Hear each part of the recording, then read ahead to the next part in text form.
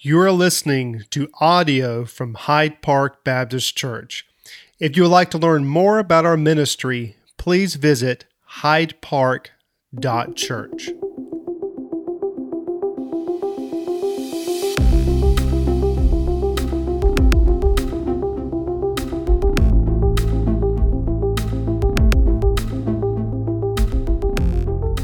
First Timothy chapter 3, we'll continue walking through these two letters from Paul to Timothy. Just want to say that we are glad that you're here. We're glad that those watching online all over the world this morning are here. I want to encourage you that if you didn't get to watch or be part of last week's service, I know it was different, but it's already having a tremendous impact. For the folks that have reached out to us as a result of the testimonies that they heard last week, it had a tremendous impact. So what I would encourage you to do is, if you haven't watched it, go back and watch it. If you have, go find the link and share it. Share it with a friend, send it to someone, Facebook Messenger or email or whatever your connection point is for someone who may be dealing with some of the things that were mentioned on this stage last week. I do appreciate their courage in doing that. And I knew that the Holy Spirit was going to use that, and He is. And I'm grateful for that. So take the time and put that in front of someone who can hear from the Lord.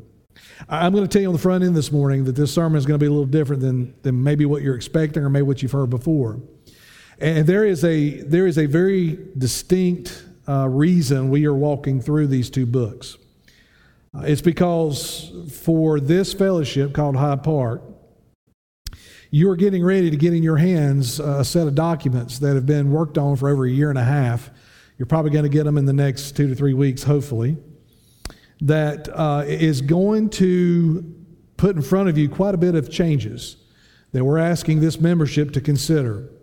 And so 1st and 2nd Timothy is helping us to unpack some of the stuff that you're getting ready to get in your hands. They're called bylaws, but really what they are is our vision, our mission, our structure as a church, and what we're to be about. Not just today, but for the next 5, 10 years. I have had plenty of opportunity down through the years to speak to folks in various churches in various settings. And I've also had the opportunity to see churches fail, to see ministries fail. And some of them to this day have not recovered. As many of you know, I have the opportunity to teach with Carolina College of Biblical Studies up in Fayetteville, and I enjoy that role that I get to participate in up there. And I'm often in classes, whether it be theology and doctrine or preaching or leadership or whatever the school asks me to teach, I try to do that and do it faithfully. But oftentimes I'll find myself in a classroom with a lot of folks who have a calling to the pastorate. That they know that God is calling them and has sent them to school to be equipped to be pastors in the local church. A couple semesters back, I had a group just like that. I was teaching a preaching course, a 16-week semester, and it was about somewhere in that midweek of that semester that yet again, in the public square, all over social media and the news, another influential pastoral leader of a large ministry had a massive moral failure. And so those students came into my classroom that day with that on their mind. Have you heard about so-and-so? And have you heard about what happened? And man, they wrote so many books, and man, their church was huge. And I can't believe that this adulterous affair was going on behind the scenes. I had listened to their podcast. I had listened to their sermons. As a matter of fact, I had heard this man stand and preach the truth about marriage and about fidelity and about character. And for this to come out and for this to have been going on for years, they were mad about it. They were upset. And this has replayed itself multiple times, not only in the community across the country, but right here in this community, where pastors of churches have had major moral failure that really began in private, but then came out publicly. And when that happens, we've got to understand this, church. When that happens, the lost people in our community, they sit back in their chair when they see it on Facebook, and this is what they say: see, what's the point in going to church? They say one thing and they do something else. You see, character matters. Character matters not only in the individual Christian, but also in those that God has set apart to lead and to serve the church. in this class, we had a conversation. Matter of fact, I kind of went off script that day because this was on the hearts of my students. So we kind of departed from our structure that day, and we spent a lot of time talking about this. And this is something I said to those classmates there. I said, look, if I could take 5 pastors that have had major moral failures, that got out into the public square, that basically destroyed their ministries, if I could get those 5 men to come on this stage and let me interview them and ask them some questions and they be honest about it, here's some things that you would learn about what led up to that moral failure. Number 1, you would find out that these men were no longer practicing spiritual disciplines. What do I mean by that? They were no longer praying. They were no longer in God's Word other than preparing sermons. They were no longer worshiping privately and even corporately. When they came into a worship service, it was all fake. They were raising their hands. They were going through the motions of the ritual of worship, but they really weren't worshiping God at all. So the practical disciplines of the faith of following Jesus were not being practiced in their life privately, but yet publicly it looked like everything was okay.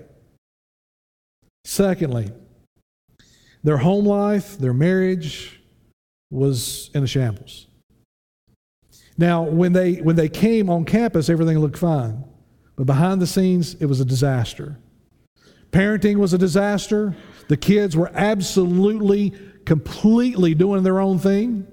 Those leaders who were to be leading the church would admit on this stage that there was something wrong. And it had been going on for a while in their marriage, and they just didn't deal with it. They just kept putting on the mask and making out like everything was okay. The third thing you would find out is that these men became isolated. Now, what do I mean by that?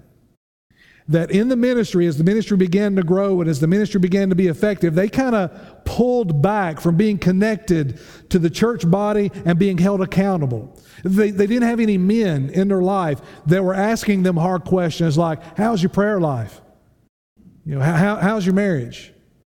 How's your time in the Word? What are you learning in God's Word? No one was asking them any questions. It was almost they had arrived at this place of such power and influence that they felt like they didn't have to do that anymore, that they'd somehow risen to some playing field or some platform that what they were telling their congregation to do, they no longer had to do. Can I say to you that is a dangerous, dangerous set of circumstances?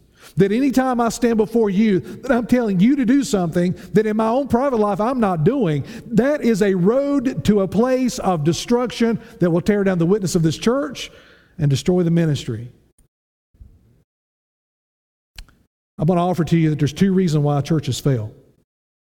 There's 2 reasons why churches fail. Now, we can have a lot of side conversation. Well, what about this? And what about this? And what about this? But I think a lot of the issues we see in the local church come back to these 2 issues. Number 1, a failure in leadership.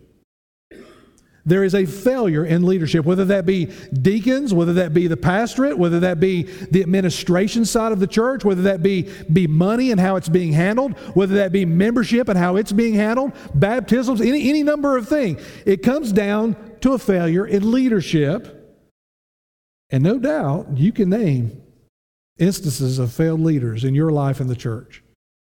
That right now there's an image that comes to your mind. There's a person that comes to the front of your mind that says, yep, that person, that ministry was never the same. I've got friends that are pastors all over the state and in different states. And some of them have failed. And although they have tried their best to regain that influence that they had before, they've never been able to regain it. Because of that moral failure that became public, it destroyed their ministry and their witness.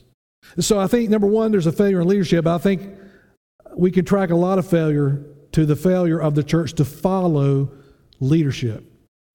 Just as much as leaders fail, congregations fail to follow the leadership of the leaders they've called to lead the congregation. Doesn't that sound, well, kind of amazing? I know of churches, I've got friends, again, that are serving in churches where my friend went to be the pastor of this church. They wanted him to be able to have a master's degree. They wanted him to have 5 years of leadership, pastoral leadership. They wanted him to have a track record of leading and a track record of helping churches to grow. He had all of that. He goes into this church because he believed that God called him there. But that church has rejected everything that he has tried to do in that church. Scripturally, everything he's tried to do has come right out of Scripture, and that church has rejected it because they value tradition more than they do God's Word. And he's about to quit. I'm not just talking about quit that church. He's thinking about quitting the ministry completely. Because they ask him to come and grow the church. They ask him to come and preach God's Word. They ask him to lead, but that congregation will not let him or anyone else in that congregation lead because they're always looking back. And what's back there is more important than what's in here. So I think there's a failure on two fronts. A failure in leadership and a failure in following. And that is exactly why Paul is writing this letter to Timothy. As a matter of fact, I want to show you, it's taken Paul a little while to get here, but look at chapter 3, look at verse 14. I'm going to start at the end of the chapter before we get into the beginning of the chapter. Listen to what Paul says as the reason why he's writing these letters to Timothy. Verse 14, he says, I hope to come to you soon, but I'm writing these things to you so that, if I delay, that you may know how one ought to behave in the household of God, which is the church of the living God, a pillar and a buttress of truth. Now let's pause right there for just a moment. Paul says to Timothy, Timothy, you are the only church in Ephesus. You are the only gospel presence in Ephesus. And as such, you have a responsibility. Not only do you have a responsibility to God and to make sure the church is doing what it's supposed to do, but you have a responsibility to be a pillar and a buttress of truth in Ephesus. He says that you are the church of the living God. You represent the creator of this universe, that creator has spoken. And Timothy, you are speaking the words of the creator to that congregation to build them up, to edify them, to equip them, and to send them out into a community to represent the creator of the world. Listen, if you are part of this church or part of any church, you've been called out. You are no longer part of the world, you're part of the body of Christ. And every time you enter the community, you represent the creator of the world. You got to understand there's some expectation that comes along with that. Timothy says that the church is meant to be a pillar and a buttress. It's interesting that he uses those terms. Here's what I think Paul was thinking about at that moment. You see, just down the street from where Timothy's church is a house church, maybe multiple house churches. But just down the street, right in the middle of the city of Ephesus, is a massive, historians tell us it's one of the wonders of the world, the Temple of Diana. And around that temple was some 70 columns that held up this massive roof structure. And underneath those 70 columns was layers and layers and layers of foundation. And step after step after step, I think there was some 50 or even maybe 75 steps leading up to the entrance of that false temple, to that false goddess that everyone was flocking to. And Timothy is being told by Paul, that is not the foundation of this community. The foundation of this community where truth can be found is none other than that little house church that you're leading. And Timothy, you better protect it. You better protect it. And here's why. He says, great indeed is our responsibility. We confess is the mystery of godliness. He was manifested in the flesh, vindicated by the Spirit, seen by angels, proclaimed by the nations, and believed on in the world, and taken up to glory. Paul's saying here to Timothy, remember who we're about. We're about Jesus. We're Jesus people. We're all about Jesus, and that's who he's talking about. And Paul says, I confess that this mystery of godliness that is connected to Jesus and his ministry, his death, his resurrection, his ascension, it's a mystery, but that's what we are to be about, is that right there. And when the character of the leadership of the church suffers, or when the church rejects the leaders that God has given them, that church suffers, and eventually that church will fail. Today we're going to look at what Paul says about the leadership. And he's going to talk about two offices here. He's going to talk about elders and he's going to talk about deacons. And I'm going to refer to those as both shepherds and servants. I'm going to refer to them as servant leaders and lead servants, because that's really what they are. And what Paul's going to focus on more than anything else in this text is the character traits of these two offices. And then we're going to talk a little bit about how these two offices should be lived out in the local fellowship, the congregation, because Paul is telling Timothy, we've got to lead the church, the household of God, in such a way that brings honor and glory to God and make sure that we have good character, good witness, good testimony to the people around us. Look at chapter 3, verse 1.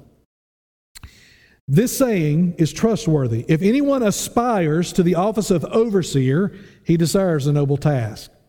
So Paul leads into this chapter, or this section, by starting off by saying that the role of overseer, which is elder, if we look throughout the New Testament, we'll see the term overseer, we'll see the term elder, we'll see that term used a lot.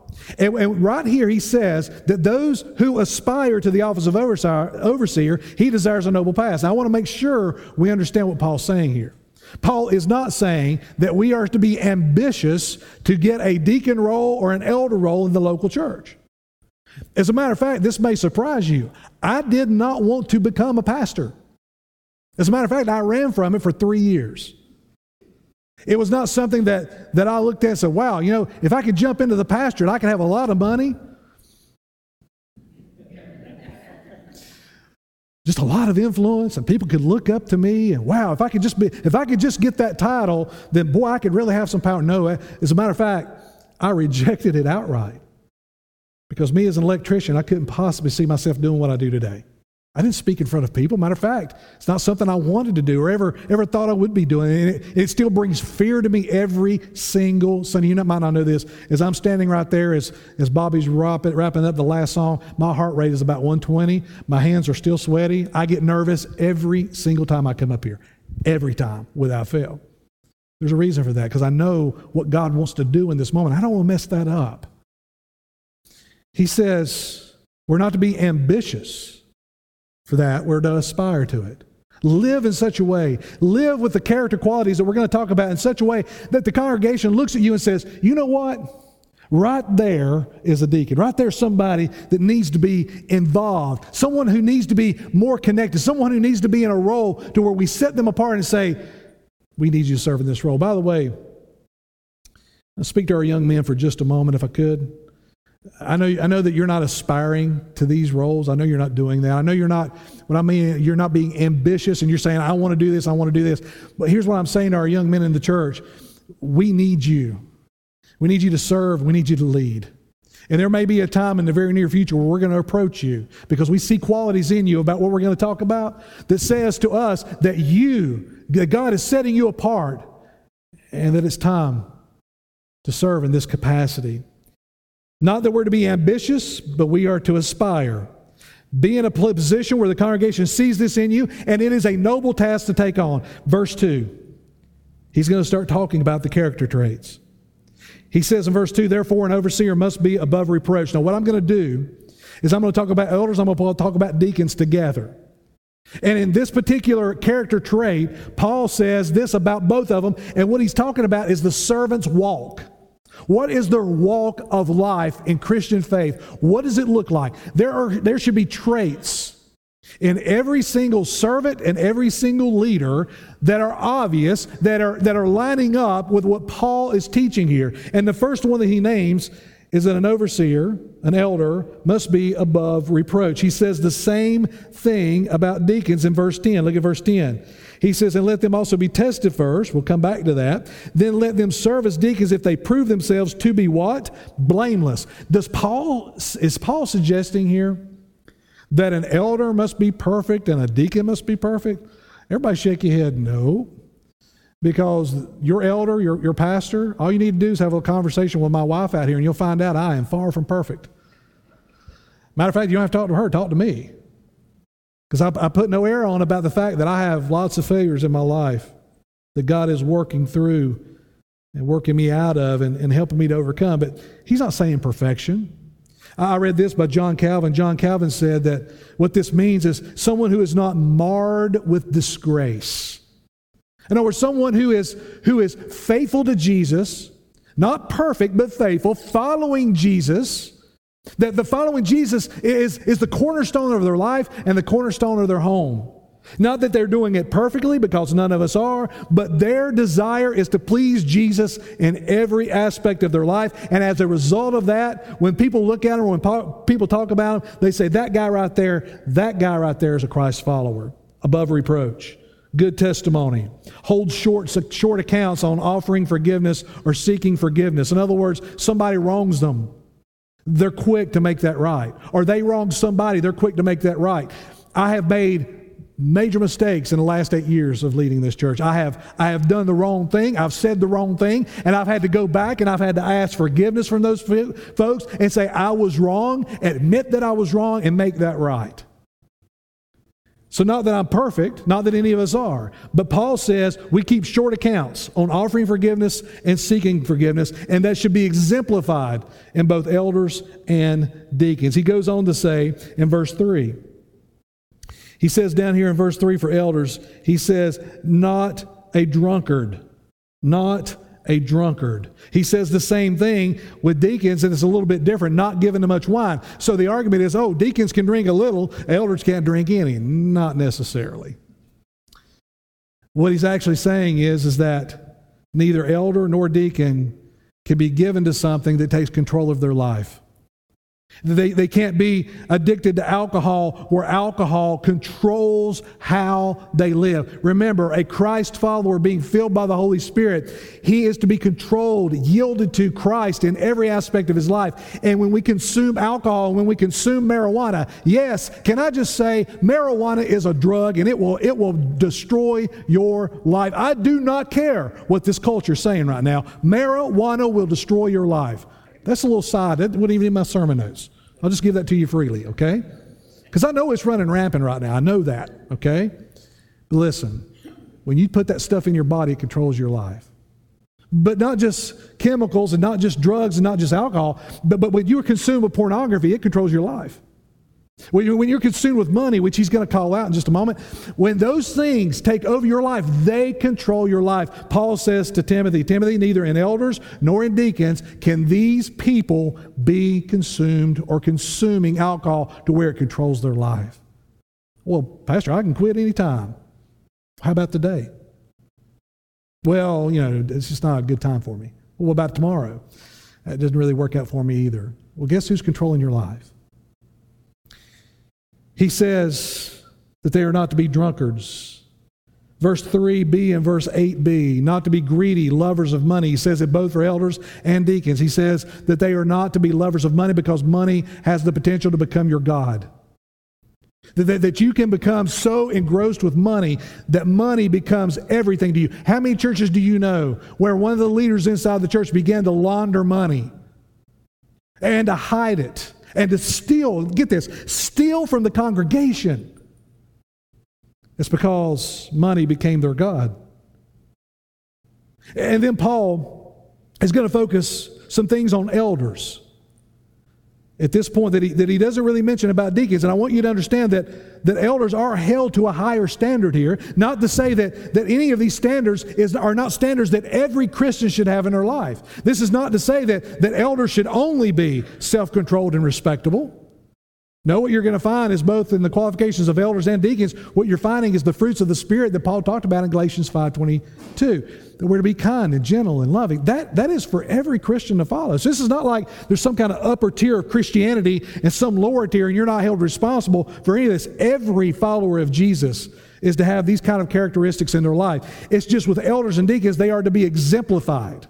They are to be an example to follow. Notice what he says. He says they are to be sober-minded elders. In other words, temperate, living within their limits. He says they are to be self-controlled. They are to have sound judgment, in other words. They are to be reasonable. They are to be people who are living within limits, that they are controlling themselves, that nothing else has control over their life except Jesus and the Holy Spirit. He says here that they're to be respectable. Respectable means that they are to be guided by principles. That the elder is not to be blown to and fro by every wind of doctrine, That everything that they see on the internet or everything that they read on Facebook doesn't become the gospel truth. That they know what principles are. They know that those principles are derived from Scripture, and they could easily show you in Scripture what principles really are, and that they live by those principles themselves. It says here, hospitable. It means loving of strangers. Isn't it interesting that elders, what you know to be a pastor, is called to be hospitable to other people? Kind, gentle to those who are not part of the church, that they're not to be quarrelsome and angry and always looking for a fight, but they're to be hospitable. It says here, not violent. In other words, controls his emotions, especially anger. That he is not given fits of anger and fits of rage, that when he is offended, when he is painted into a corner, when he's even attacked by someone else, that he doesn't let anger get the best of him. That he doesn't just lash out and start swinging and hitting and hurting and gossiping and tearing the other person down. It says here that he is supposed to be gentle, moderate, kind-hearted. He's not to be argumentative. In other words, peaceable. And notice here in verse 2, for elders in particular, Paul calls out able to teach. That is one of the single most differences between elders and deacons. You don't see that in deacons because deacons aren't required to fulfill that role. But elders certainly are. And what that means is not necessarily called to preach.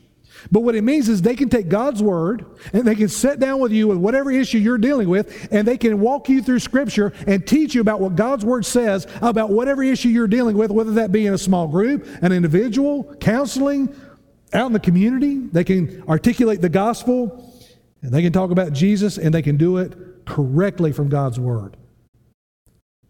This is what Paul says an elder, an overseer, is supposed to be about. He says here to Timothy, make sure that the people that you're inviting up into this role, make sure that they have a servant's attitude and a servant's walk and a servant's heart. But Paul doesn't stop there. He moves on to the family life of both overseer, elder, and deacon. He says this, both are to be the husband of one wife. The Greek behind that English says that they are to be a one-woman man. Now, lots of different churches approach this a lot of different ways. So I'm going to unpack a little bit of it. Don't have time to do it all. We're going to have some meetings later on. We're going to go a little deeper in this. But for today, let me just give you a little bit of a purview here. There are some churches that take the position that say that if you have ever been divorced for any reason whatsoever, you can never, ever, ever, under any circumstances, serve as a deacon or a pastor or an overseer, elder. Now, there are some churches that have went the opposite direction. They're saying, we don't care what your past has been with your marriage. We don't care how your marriage is today. We need a warm body in this deacon position, so here. I would offer to you that both of those extremes are not in step with Scripture. Let me give you a couple examples. I have had the opportunity to minister to men down through the years, and I have met men who, when they got out of high school, I know one particular instance where this young man, he was now an older man now, but when I got to know him, right out of high school, he was not a Christian.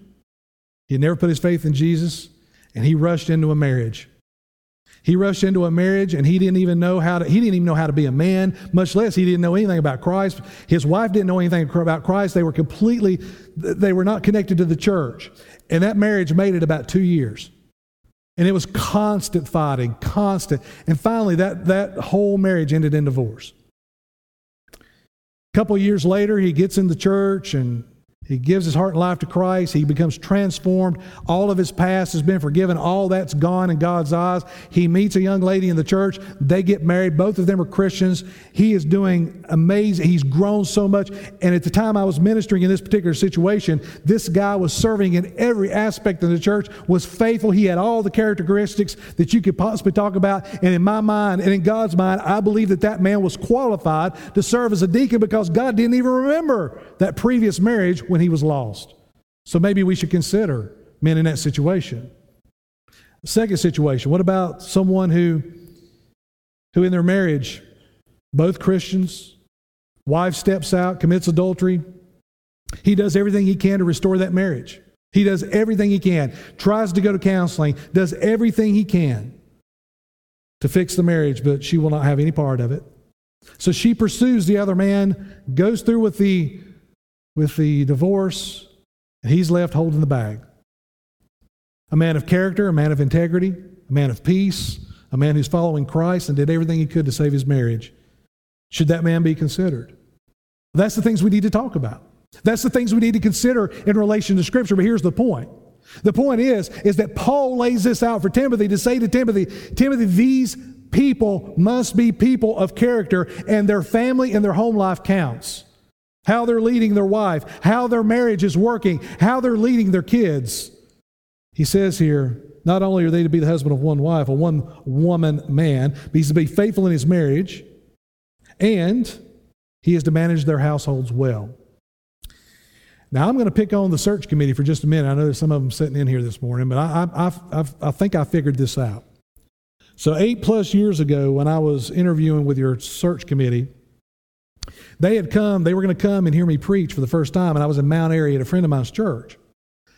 So they came, and the day's events were I was going to preach at that service, and then afterwards, they'd invited my family to meet with them at Golden Corral. Now, at the time, I didn't realize that I think that was intentional. Because if you want your kids to go off rails, if you want your kids to lose their minds, take them to Golden Corral. And I don't know if they had planned this in advance. Robert Lawson said you did. I don't know if you did or not, but Robert Lawson said that was part of the plan, that to get us into Golden Corral, and then they're going to observe my family. I don't think any of my kids put their hands in the chocolate fountain. That might have happened. I don't know. We'll deny it if it did. But if anything was going to go wrong, it was going to go wrong at Golden Corral. But your search committee was doing what the Scripture asked them to do in finding an overseer, an elder, a pastor for the church. They observed my family. They talked to my wife. They talked to my kids to find out, who is this guy really? If you want to find out who someone is really, just talk to their family. The people who spend time with them, talk to them. Paul says to Timothy, both deacons and elders, take a look at the household. Does this mean that they have to have a perfect marriage? No. Does it mean they have to have perfect kids? No, because mine aren't perfect, or yours? No. But what should be seen in that setting is kids that respect their father. If you have kids that don't respect their father, there could be a problem there. There should be respect. There should be love. There should be kindness, at least, even at Golden Corral. Paul says, Timothy, it's important to take a look at their family life and to consider, how is that family? Are they healthy? So not only does he talk about the servant's character, the servant's walk, and the servant's family life, he also wants to talk about the servant's experience. Notice this, he says to elders, look down in verse 6, I think it is. Verse 6, he says, he must not be a recent convert, or he may become puffed up with conceit and fall into the condemnation of the devil. And then with deacons, he says this. He says that they must be tested first in verse 10. So Paul says to Timothy, if you've got somebody that just came up out of the baptistry and they're breathing upright and they seem to be like they love the church, but they just put their faith in Jesus, you probably don't need to consider them for a role. And don't you know why Paul was saying this to Timothy? Timothy is in Ephesus, where there is no other churches but his. And his church is beginning to grow. And what do churches do when they start growing? They just start throwing warm bodies at every ministry they can find. They don't even consider whether this person is wired for that ministry, or even if they have the character traits to back that up. So Paul is saying to Timothy, I know the pressure. The pressure is to just start throwing people into leadership roles, but you've got to be careful with that, because if they are new believers, you're putting them in a position to fail. And with elders, he says that they'll be puffed up with conceit. In other words, they'll get this title and they'll think that the title's all that this is really about. And people love titles. So I've got the title of elder, but my life and my character does not back that up. And therefore they become a terrible witness for the church. Their experience matters. And it takes time to observe these traits in these individuals, so don't get in a hurry. So the servant's experience matters. Then finally, Paul talks about the servant's witness. Look at what he says about elders in verse 7. He says, moreover, he must be well thought of by outsiders, so that he may not fall into disgrace, into a snare of the devil. Isn't that interesting? Paul says that the elder must have a good rapport with the people around him outside the church. Those who have not heard about Jesus yet, that particular leader needs to have the ability to have a good rapport with them. And if he doesn't, here's what happens. It says that he falls into disgrace, which means his testimony is hurt, and he's caught in the snare of the devil. It's important that an elder, an overseer, is able to be kind and gentle for people outside of these four walls. That anyone who walks in, or anyone they walk into or speak to out in the community, people that they're doing things with in the community that maybe not be Christians, and they're out there to be a witness of the church of God. Paul says they need to be well thought of. It may not be that they agree with your beliefs. It may not that they believe that they agree with the church or agree with the gospel, but when it's all said and done, they say, you know what, that guy's all right. That guy's got something different about him. And this is what he says about deacons in verse 9. He says, they must hold the mystery of the faith with a clear conscience. The deacon must know the gospel. The deacon must know the principles of God's word, and they must be able to hold that with a clear conscience. In other words, they must be able to live by the same principles that they're emulating in the congregation. That if I'm serving and I've got those character traits to be set apart as a servant in the church, then he must do it with clear conscience. In other words, he must walk the walk and talk the talk. I want to spend the last little bit of time we've got talking about the roles. We've talked about these qualifications, some with elders, some with deacons, some are the same, some are different. But now, how do these roles play themselves out in the local church? Well, for most Southern Baptist churches, and if you're new to our church today, we are a Southern Baptist church, part of the Robinson Baptist Association, the North Carolina Baptists, and the Southern Baptists as a whole. Across the 4,000 Southern Baptist churches in North Carolina, the majority of those churches have what is basically a structure where deacons are serving as elders. So the deacons are leading, casting vision, providing oversight, doing all of those roles. So they're trying to do both the role of serving and the role of leading. So it's almost like a quasi-elder deacon role kind of combined. And most of the time in most Southern Baptist churches, and by the way, most Southern Baptist churches in North Carolina are 100 people or less. Okay? I think it's something like 75, 80%. And the only elder that they have is a single pastor. He's understood to be this overseer elder. The deacons are quasi-elder deacons doing both roles. Turn over to Acts chapter 6. I'm not going to read this whole text, but I want you to see it. So if you want to take a look at it later, then by all means. We walked through the whole book of Acts back before the pandemic. So some of this is going to be familiar. Acts chapter 6, I think, is one of the best texts in the New Testament that shows us how this works. So at Acts 6, 5 years have passed since Peter preached his sermon after they came out of the upper room. 5 years. During that 5 years, the church has grown exponentially. We now have thousands of people part of the church body. But what you also have is you have a multi-ethnic congregation now, mostly made up of Jews. And what I mean by Jews, I mean people who were Jews living around Jerusalem, practicing Judaism. They put their faith in Jesus, okay? And now they're part of the body of Christ. So now they are wrestling through what it means to be a Christ follower, but haven't been raised a Jewish person. But you also have another group of people who've come into the church, and they're called the Hellenists. Now, the Hellenists are Greek-speaking Jews. Now, if you want to have a complicated identity, listen to this. So these were Greek people who had been raised in Greek culture, at some point had converted to Judaism.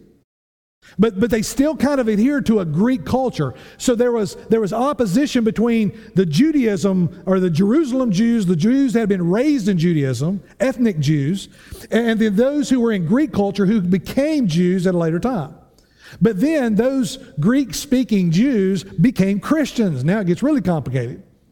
So now we have people in the church who are on one side ethnic Jews, and on the other side you've got Greek culture, people who came to Judaism and then converted to Christianity. So you have a tension here. Now there was all kinds of racial tension between the Jerusalem Jews and the Hellenistic Jews already. Now you've got both groups in the body of Christ, and you've got opportunity here for all kinds of problems. Well, in chapter 6, we find some of those problems. The church was giving food away because a lot of these people were poor. They didn't have much. So they're giving away food, and they had all this ration of food, and they were giving it away. Now, these Hellenistic Christians, or Hellenistic Jews that became Christians, they felt like their widows were being left out of those rations. Now, whether that was actually happening or whether it was perception, it could have been that the church was so busy, there's so many people that they're discipling, that some people fell through the cracks. Who knows? But the perception is that the Hellenist Jews, their widows, were getting left out, which means that it'd be easy for someone to say, well, that's just racism. They're just racist. These Christian Jews don't like the Hellenist Christians, so therefore they're treating us poorly. Somebody had to do something quick here. So the apostles, Peter, James, John, the leaders of the church, if you look at verse 2, the latter part, it says this is they get together, they agree they've got to do something. This is what they say. It is not right that we should give up preaching the word of God to serve tables. Now, if we're not careful when we read that statement, we can think, wow, Peter, he's kind of uppity here. Who's Peter think he is? He's not going to serve any tables. Well, the fact is they're all serving. The fact is they are all hands on deck trying to fix this problem, and the church is growing exponentially. So it's not as though Peter's saying, I'm too good for this. Peter says, this is not what I'm called to do. And that the church must have leaders. The church must have someone who's in God's Word and praying. And if all I ever do is serve tables, there's no way that I can have time left over for my family, for prayer, for staying in God's Word, for casting vision, for protecting the flock. So guys, we've got to do something. So here's what we're going to do. Pick 7 men who are solid in their character. It says here, of good repute, which fits in perfectly with what Paul's saying to Timothy in 1 Timothy 3. Full of spirit and wisdom. Separate them to this duty. Now, the word diakonos is not used anywhere. That's the Greek word for deacon. It's not used anywhere. But the idea is here. You have elders who are given oversight, preaching the word, prayer, giving oversight to this body. But then you have another group of people who are serving the needs of the people. That is their primary role, to make sure that the congregation is being taken care of in felt needs and whatever else comes down the line, that the deacons are meant to do that, to give the elders, overseers, the time to spend in word and prayer. Go back to 1 Timothy. So let's talk a little bit about these roles. Now, if you go over to 1 Peter 5, you can read a really good text there about elders. You don't have to go over there. You can go to Acts 20, where Paul is meeting with the elders from Ephesus and Miletus. You can see some good information there. But here's what I want to do. I want to sum that up for you. Elders focus on the ministry of the word. Elders focus on prayer. Elders focus on leading and feeding the flock and protecting the church as a whole. The elders, the overseers, have been given the task to do exactly that. They are to serve the body by leading the body. And leading means feeding, protecting, serving, making sure that we're moving together into Great Commission work. The elders must be looking out 4, 5, 6 years, 10 years, saying, okay, where do we see culture going? How can we pray? How can we lead our congregation to be effective in Great Commission work? That's what they're to be doing. What are the deacons to be doing? Well, the deacons are going to serve the elders, just like we saw in Acts 6, that the deacons are going to serve the elders. They'll let the elders spend the time in God's Word and in prayer. Does that mean deacons don't pray? No. If anything, it means they pray more, because they're having to serve the fellowship. The deacons also serve the body. They're an example to follow. Both the elders and the deacons are to be examples to follow, but the deacons are to be the example of service. That when the fellowship of Hyde Park says, what does it look like to serve at Hyde Park? The first things they're going to think of is the deacons who welcome people at the door, the deacons who are out there taking care of the grounds, the deacons who are out there making sure that the needs of widows are being met, the deacons who've maybe given you a call and said, hey, what can we do at your house? You need something? You see, the first thing you're going to think of is that deacon. And then as you see that deacon serve, as you see that deacon engage in that ministry, it's going to become an example to you. That's what Paul's writing to Timothy. Now I want you to understand something. The elders, the oversight that they've been given is given by two entities. Jesus has empowered them to do that. But listen, the congregation itself gives those elders the right to lead. You see, all through the New Testament, what I see over and over again is that the congregation has been given responsibility. In other words, when I get done preaching today, if you guys say, you know what, I just don't like what he's saying. I just don't care for it. You could get a group together. You could have a business meeting this afternoon. And if you got enough people supporting you and you got a motion and a second, all that other stuff, and you vote, you could vote this afternoon that I'm no longer your pastor. That's the authority that you have. You can decide that the staff as we've got it right now, you could come together and say, you know, we don't want the staff to be part of this church anymore. We're done with all of them. And you could come together. You could have that vote. I hope you don't, but you could do that. That's the authority that's been invested in you. So the authority that the elders have to lead has been given to them by the congregation.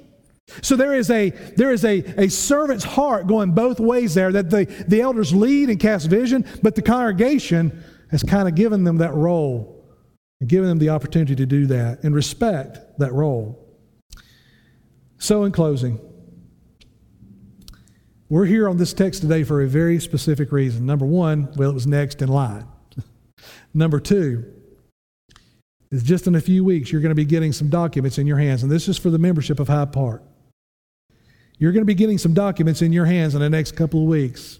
And they're known as bylaws. And you're thinking, wow, that sounds really exciting. But don't think of it as bylaws. Think about it as the vision for this church for the next 5 to 10 years. That's how I want you to read it. We haven't had a radical change in our bylaws since, get this, 1997. Has anything changed since 1997? A little bit. But you're going to be getting those in your hands. And one of the first things you're going to see in those documents is we're going to have 2 offices, elder and deacon. And what I'm asking you to consider, and again, it's up to you. These bylaws have to be approved by this membership. So we're not like force feeding you anything. You get to choose. We've done over a year and a half work on this. And if you say no, then we go back, we start over. That's how it works. But here's what I want you to consider. What I'm asking you to do is to allow me to have some men around me that hold the position of elder, who can hold me accountable, who can walk with me, who can pray with me, who can cast vision for me, who can maybe take over some responsibilities that I've been doing. Listen, you have too much responsibility invested in me. It took me about 3 years to gain your trust. It took me about 3 years. Based on what had happened in the past, me coming here, it took about 3 years for me to really gain a connection point with this congregation and begin to move forward. And then what did we have? Well, we had hurricanes, beyond my control. But here's what I want you to do. I want you to consider that I need some men called elders, as Paul defines them right here, that are around me, that can walk with me, cast vision with me, and lead this church. I'm talking about lay men. Look, those men are already here. There are men already in our church fulfilling these roles. There are already men that hold me accountable. What I want to do is I want to recognize them. I want to set them apart. And I want to separate out what deacons are doing and elders are doing. I want our elders to lead and to serve and to cast vision alongside me, so that when we raise men up in this congregation, they are fulfilling that role that Timothy is being taught about by Paul. And then we want the deacons to do what deacons are supposed to be doing. They're already doing it. What I want you to do is to affirm that. in our documents, affirm that in our vision, affirm that in our mission. I want you to read that. I want you to pray about it. Everything that you're going to read there, we've tried to back up with Scripture. You are not going to find a lot of man's opinion in there. But what I'm asking you to do as a fellowship is to consider a couple things, and I'm going to close with this. First of all, healthy leadership. Healthy leadership relies on multiple servant leaders, not just one. Do you understand that I have the potential? That I have the potential to make a disgrace out of this church. I want you to understand that I have the potential in me to make a huge moral failure and bring disgrace upon Hyde Park Baptist Church. I've got that potential in me. You may be surprised to hear that, but listen, I struggle with the same things you do. I keep my nose in God's Word. I keep my nose in prayer. I keep walking close to Jesus as I possibly can. But I know what the flesh and the potential that the flesh has. And whatever you feed will lead. And church, you have given me a lot of responsibility. You've given me a lot of trust. And I do not want to break that trust. So what I want to have is some men that are leading at that level who are around me, who ask me the hard questions. Who look at me and say, how's your prayer life? Who look at me, I've already got those men. Trust me, I've got those men in. But I want those men here recognized, separated, just as Paul is talking about here, to lead this church into our future. It's not wise to have too much responsibility invested in just one person. And I feel honored that you've trusted me that much. But moving forward in the future, I want to spread that out a little bit. I think wisdom requires that. Number 2, healthy ministry requires lead servants and servant leaders who set an example. If we're Great Commission people, we're to do Great Commission work. The only way we can do Great Commission work is if we have a good testimony in the community. That our yes is yes and our no is no. That our walk and our talk match up as closely as we possibly can. And you especially want that in your leadership and in your service. You especially want that in the deacon body who's serving this fellowship and serving out in our community to be people of character. You especially want that to be in your elders who are leading and praying and casting vision for the church. You want those people to have integrity and have a good testimony and to set a good example. And then finally, healthy churches recognize, respect, and honor servant leaders and lead servants. We're talking about 2 offices here. We're talking about separating some people out.